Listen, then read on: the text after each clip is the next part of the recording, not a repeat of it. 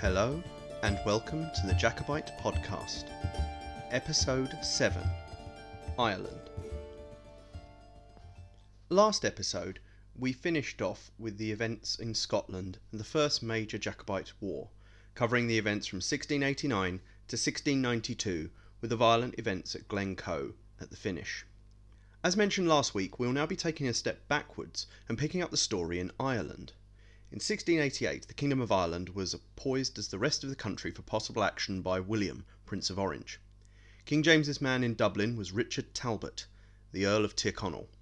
Tyrconnell was older than the king, but had been close to him and was known as a bombastic and ruthless operator. In November of 1688, James was writing to Tyrconnell in Dublin to advise him of the threat to the regime from William of Orange and his Dutch forces. This threat, as previously discussed, seemed to be an issue that everybody was aware of except James. Tyrconnell recognised the threat that a Dutch invasion could pose to the three kingdoms. He called the Irish Privy Council to assemble and requested the raising of troops to protect Irish territory, as most of the experienced Irish regiments had been ordered across to England to help try and keep James in power and keep the rebellion under control.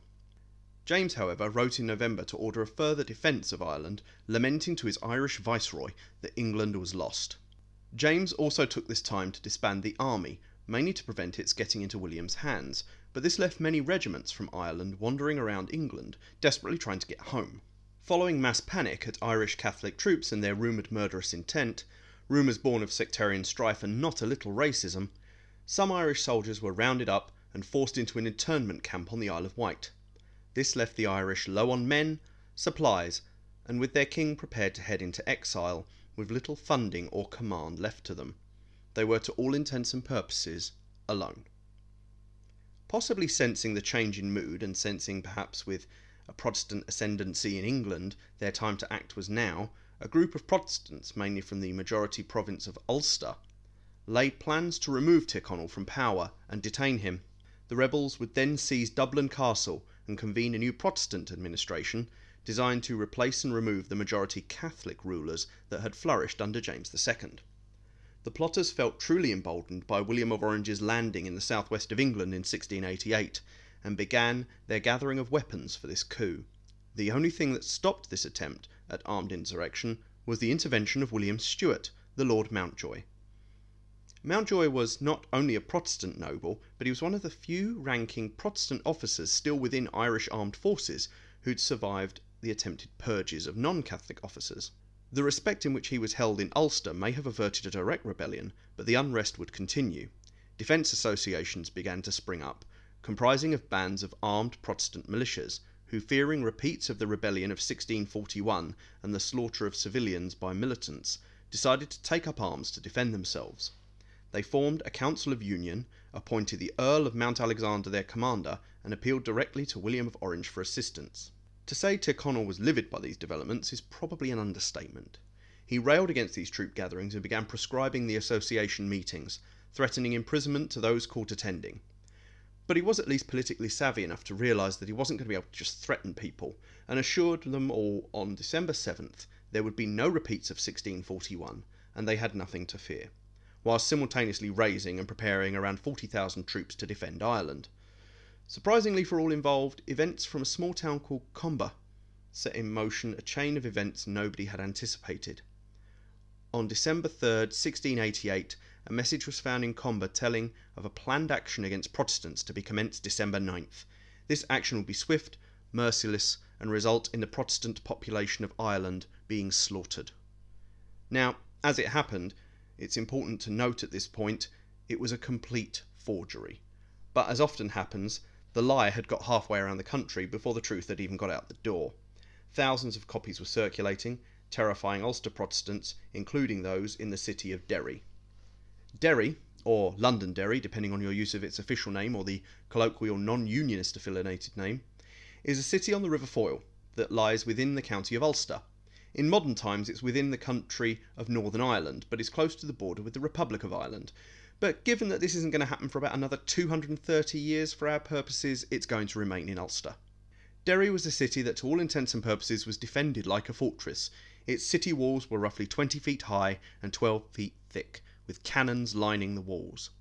News of this horrifying letter reached Derry just as Mountjoy's Protestant troops were being withdrawn to Dublin to be replaced by Catholic troops serving under the Earl of Antrim. For some of the inhabitants of Derry, the timing of this was a little too close to comfort to the plan outlaid in this horrendous letter. The story goes that on December 7th, 1688, whilst the town was holding a crisis meeting to decide what to do, some apprentice boys in the town ran down to the gates nearest the River Foyle crossing, raised the drawbridge and locked the city gates in the face of Antrim's troops. An ultimatum was issued, spurred on by the rowdy 13 teenage boys: retreat from Derry or be fired upon. Antrim's men were left completely confused and perplexed, but they didn't wish to be shot, so they pulled back and set up camp outside the town, awaiting any dispatch informing them as to what the heck they were supposed to be doing next. Meanwhile, the citizens of Derry were assembled by the city officials for another crisis meeting. The officials of the town were absolutely terrified there'd be reprisals for this act of defiance, and pleaded they be allowed to open the gates to admit the troops to Derry. But the citizens of Derry, numbering around 10,000, were emboldened by their action and emphatically refused, later terrifying the younger inexperienced troops of Antrim by firing cannons from the city walls, which they claimed to fire to celebrate the defection to the army of William, of Princess Anne's husband, George of Denmark. The citizens refused to negotiate with Antrim, instead sending a message direct to Dublin stating that whilst they were loyal subjects of the king, they would not accept a Catholic militia garrisoned within the town. Now, to say this annoyed Tyrconnell in Dublin would have been a massive understatement. He was absolutely enraged and ordered Lord Mountjoy to return to Derry and neutralise the rebellion. Rather than go in by force, however, Mountjoy decided to negotiate a truce and pacify the populace. He managed to negotiate pardons for the ringleaders, the Vigilante Association meetings were also pardoned, and assurances that only Protestant soldiers would be based in Derry, and that Mountjoy's own pick of officer, Lieutenant Colonel Robert Lundy, was given the keys to the city gates and named as military governor. Tyrconnell signed off on the deal, but he would never forget this defiance against him, and would swear vengeance against Derry and Mountjoy. Towards the end of December, a letter arrived in London from an Irish Privy Council member by the name of John Keating. He was writing to a friend of his by the name of John Temple. Keating was giving his friend in the letter an account of the current state of Ireland. The country he describes is one in dual states of chaos and fear. Catholic subjects feared that William and his army would invade Ireland and subjugate the group as a whole. Protestant citizens, meanwhile, feared a repeat of the massacres of the 1641 rebellion. Protestant civilians had fled Catholic areas, seizing caches of arms and attempting to control different regions, as we'd seen in Derry.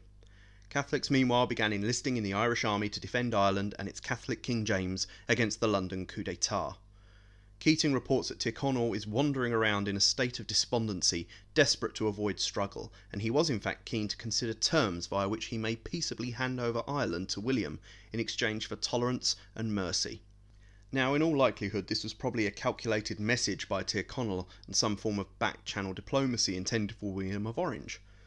John Temple was the former ambassador to the court of William of Orange in the Netherlands, and he probably would have still been able to communicate in high levels with the new administration to negotiate such a truce. Following these overtures, Lord Mountjoy was chosen in January 1689 to travel to France to speak with King James to negotiate his blessing to submit to William until James was in a position to reclaim his throne, similar to what we saw the Scottish Jacobite clan chiefs do with regards to taking the oath of allegiance after negotiating the treaty in Auchallada. Mountjoy was accompanied on this mission by Stephen Rice, the Irish Exchequer, and a member of the judiciary picked by Tyrconnell for the mission. Once both these men landed in France, however, the real reason for Rice joining the mission was evident.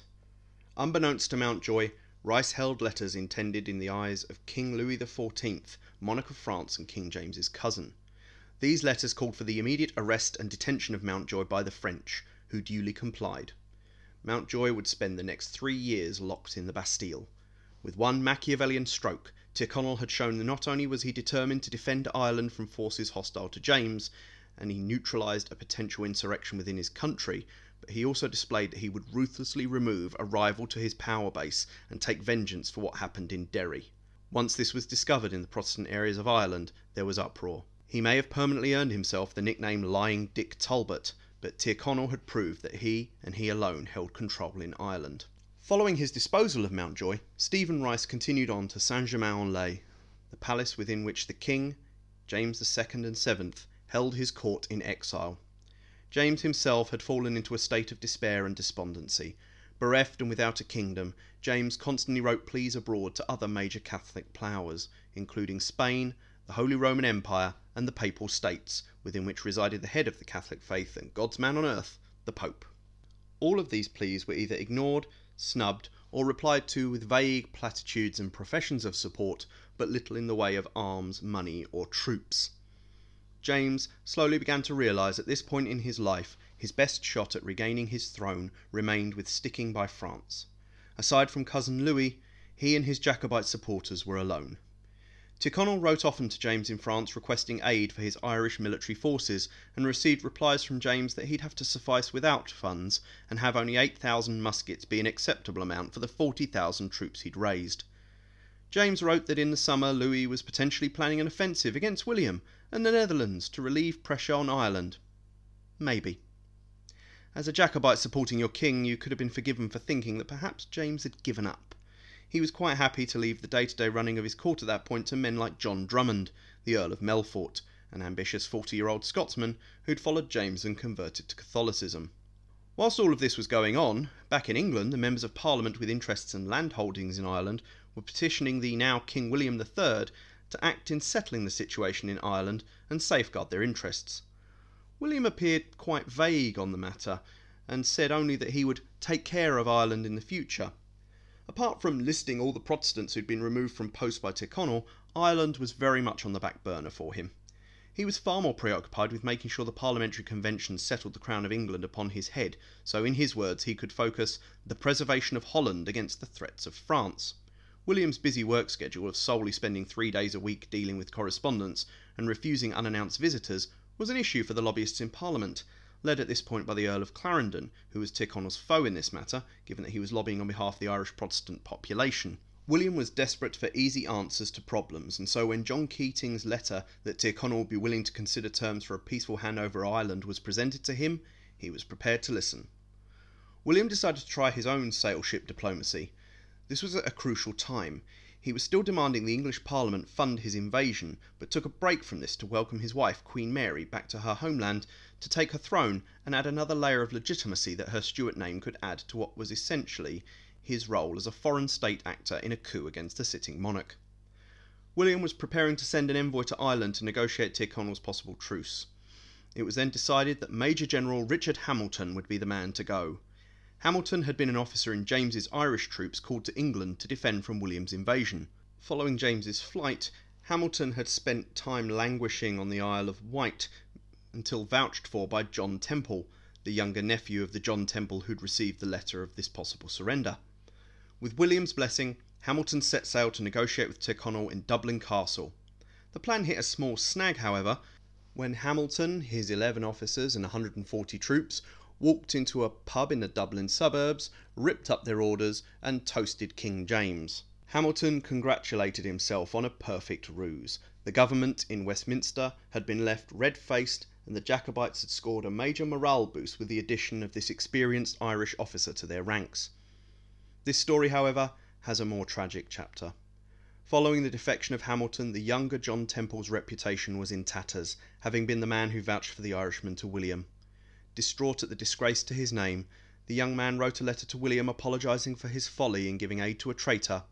Then young John Temple rowed a boat to the middle of the River Thames, jumped in the waters, and drowned himself. If this was where you were writing a Hollywood screenplay for the start of the Williamite Wars in Ireland, this death would be cast as a tragic metaphor for when the hopes of peace talks between London and Dublin were snuffed out. War was going to be a certainty. The time for talking was over.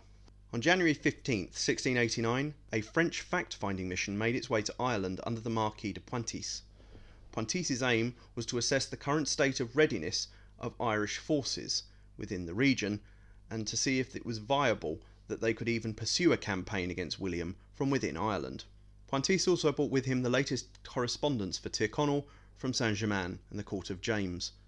One of these letters was a letter dictated from James by the Earl of Melfort, the Scottish Secretary of State in the Jacobite court, asking for updates on the current situation of the armed forces, government and people of Ireland. Tyrconnell was somewhat perturbed at this, as he'd been regularly writing to France with updates. However, it might well be that, given that who was writing the letter to James, It might have been the Earl of Melfort using his newfound position to obtain a briefing, or perhaps the king had forgotten or wasn't listening the first time. None of this is terribly clear, but Tyrconnell humoured the request with his own very frank and downbeat assessment. Despite raising nearly 40,000 men, Tyrconnell had no uniforms, next to no weapons, and the exchequer of Ireland was pretty much bankrupt. The Irish nobility had taken to funding the preparations of this campaign out of their own pockets.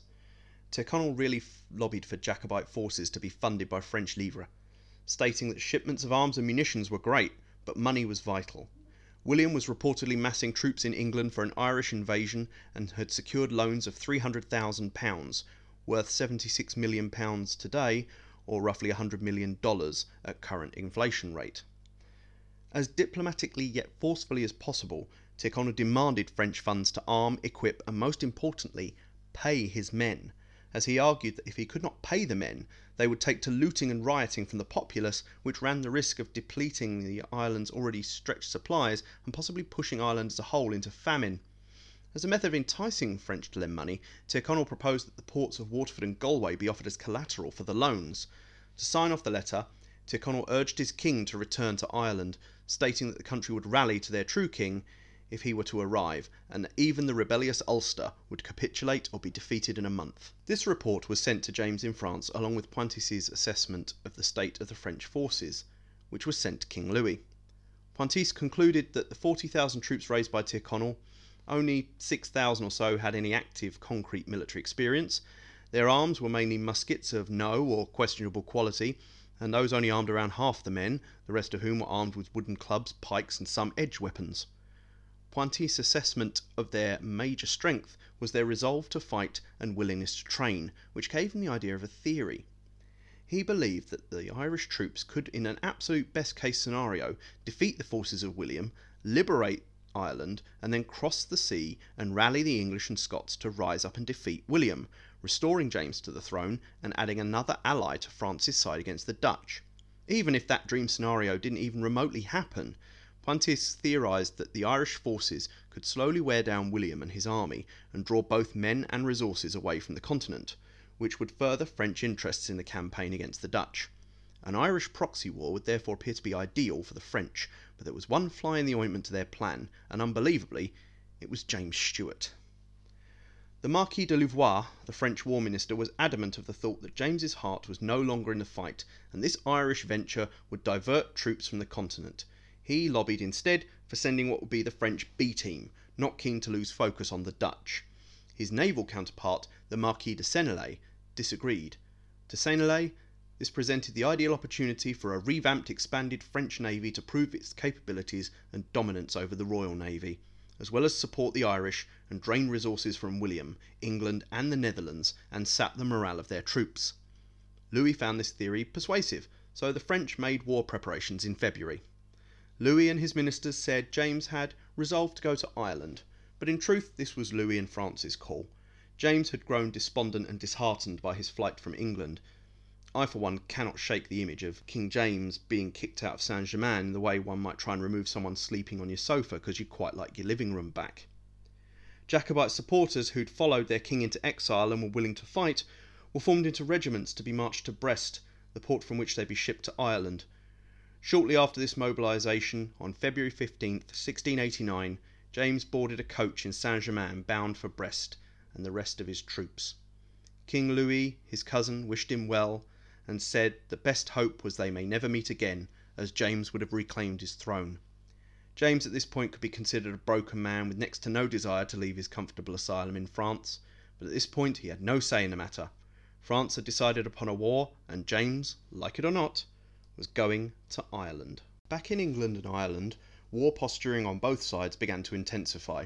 After William was officially proclaimed King William III, he issued a declaration on February the 22nd, 1689, that if Ireland submitted to his rule and accepted him as their legitimate monarch, tolerance to the Catholics would be granted. Not only were his words ignored, but 2 days later, on February 24th, Tyrconnell ordered the Irish army to seize all privately held arms and munitions in Dublin on the grounds it was to prevent them falling into the hands of William and his forces should they attempt an invasion. People weren't stupid, however. Even Tyrconnell was fairly brazen about his real target being to seize weapons from the Protestant population, who may rise in revolt against the Irish regime to support William and his troop landing. This rule was eventually expanded to the whole nation of Ireland, save for the province of Ulster, which was out of Tyrconnell's control, as there were significant numbers of Protestants hostile to his rule. Despite this, his army still managed to seize thousands of pistols, muskets, pikes, and edged weapons. Further orders were issued to prevent currency leaving Ireland and to provide for the billeting of soldiers in taverns, although again this mainly seemed to target the Protestant innkeepers. Failure to comply with these new regulations meant officers in the army began to harass those who defied them, further stirring resentment. On March 12, 1689, after several delaying storms and a rough voyage, James Stewart, King of England, Scotland and Ireland to his supporters, landed in the port of Kinsale in County Cork. Also with him came 22 ships and 200 officers and various functionaries of the Jacobite court in exile. Along with them were the French officers sent by King Louis to oversee the campaign.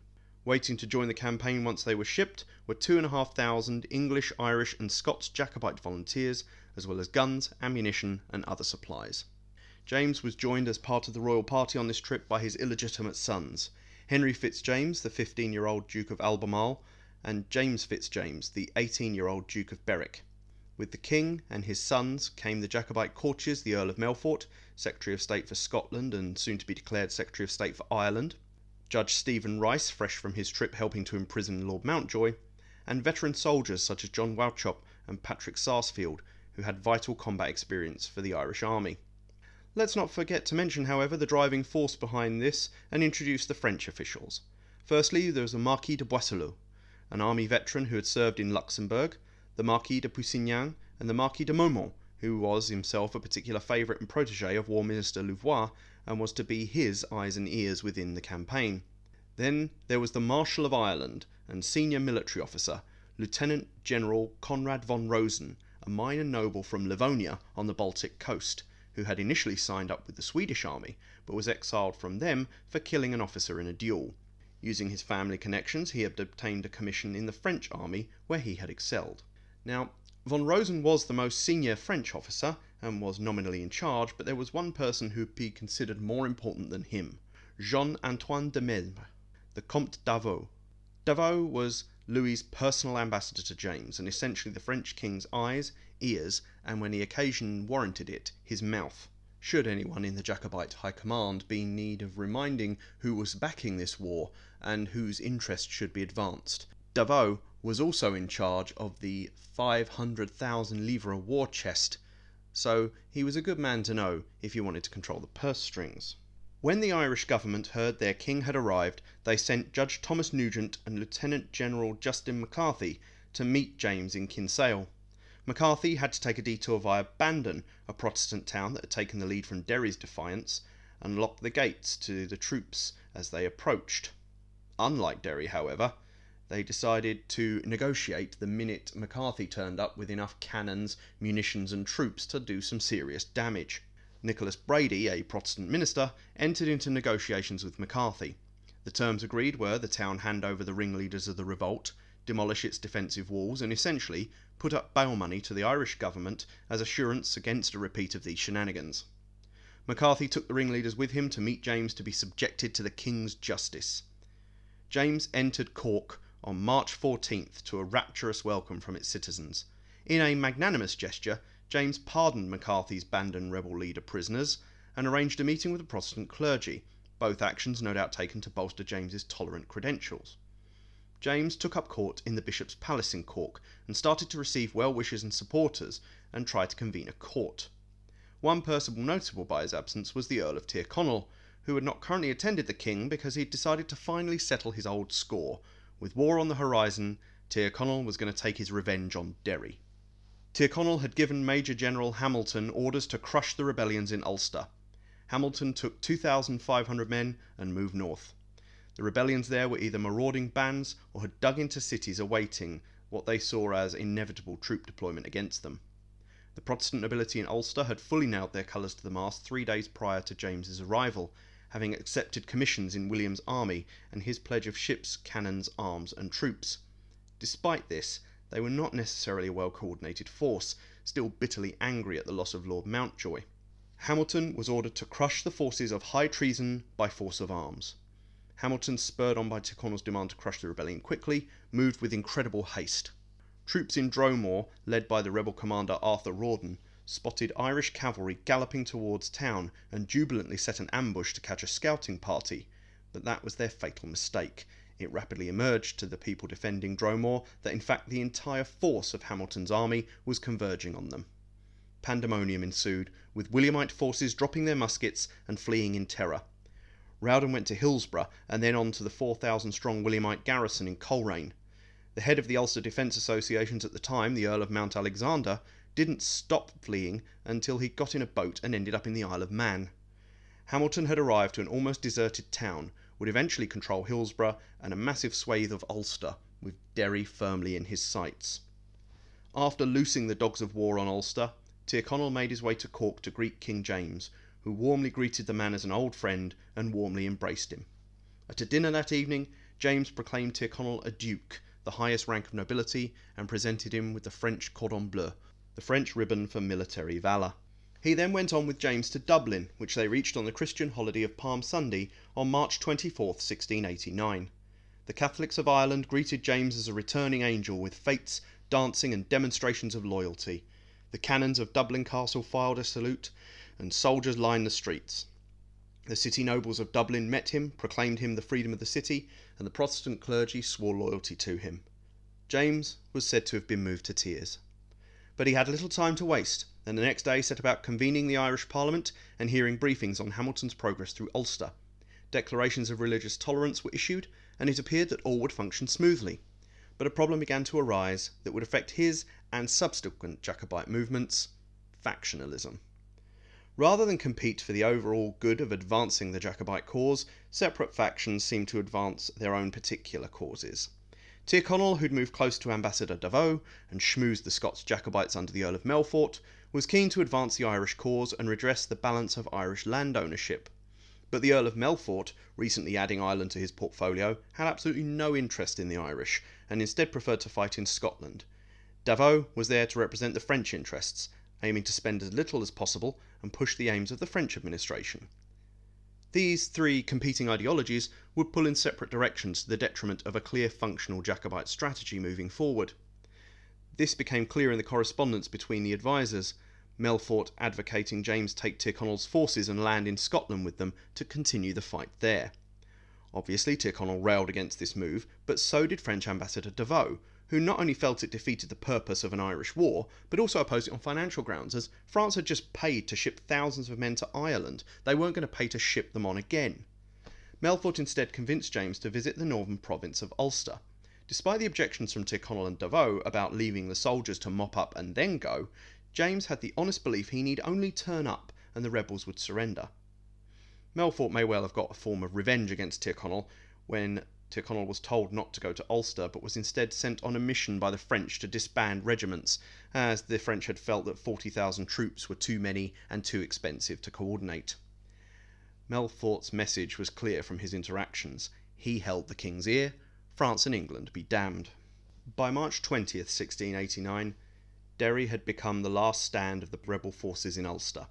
Slowly flooding with refugees, the city was putting on a brave face, reading public proclamations of defiance and gratefully receiving shipments of supplies from King William and Queen Mary in England. Ulster had turned into a wasteland as people fled. Supplies were destroyed or stolen by bandits, and its people fled to the relative safety of Derry. Omagh, for example, was not even left with a window or doors. King James pressed on through the land, determined to appear to his men in Derry, despite Ambassador Devoe calling for caution, fearing the king, and more likely Secretary Melfort, were too gung-ho. Devoe had wrote to King Louis that others in the Jacobite court complained to him in private. Melfort was only interested in getting to Scotland. Tyrconnel would have agreed had he not been sent to disband troops, which he duly did, then returned to Dublin to nurse the wounds to his standing. He wrote often to Hamilton, who was within a stone's throw of Derry. The tension in Derry was reaching fever pitch, with attempts to quell it causing a temporary alliance of convenience between the Presbyterian and Anglican clergy. George Walker, an Anglican priest, tried to keep morale up. One man this didn't seem to work on was Robert Lundy, the military governor of Derry installed by Lord Mountjoy. He had taken charge, but was an officer in James's army initially, a fact his detractors often made hay with.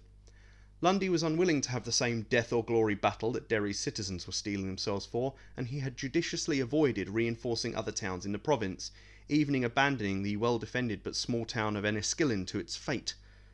Lundy had sworn allegiance to William in private initially, and when asked to do so in public, had bluntly refused. On April 14th, Jacobite forces were spotted on the banks of the River Foyle, the last natural barrier between the Jacobite army and Derry.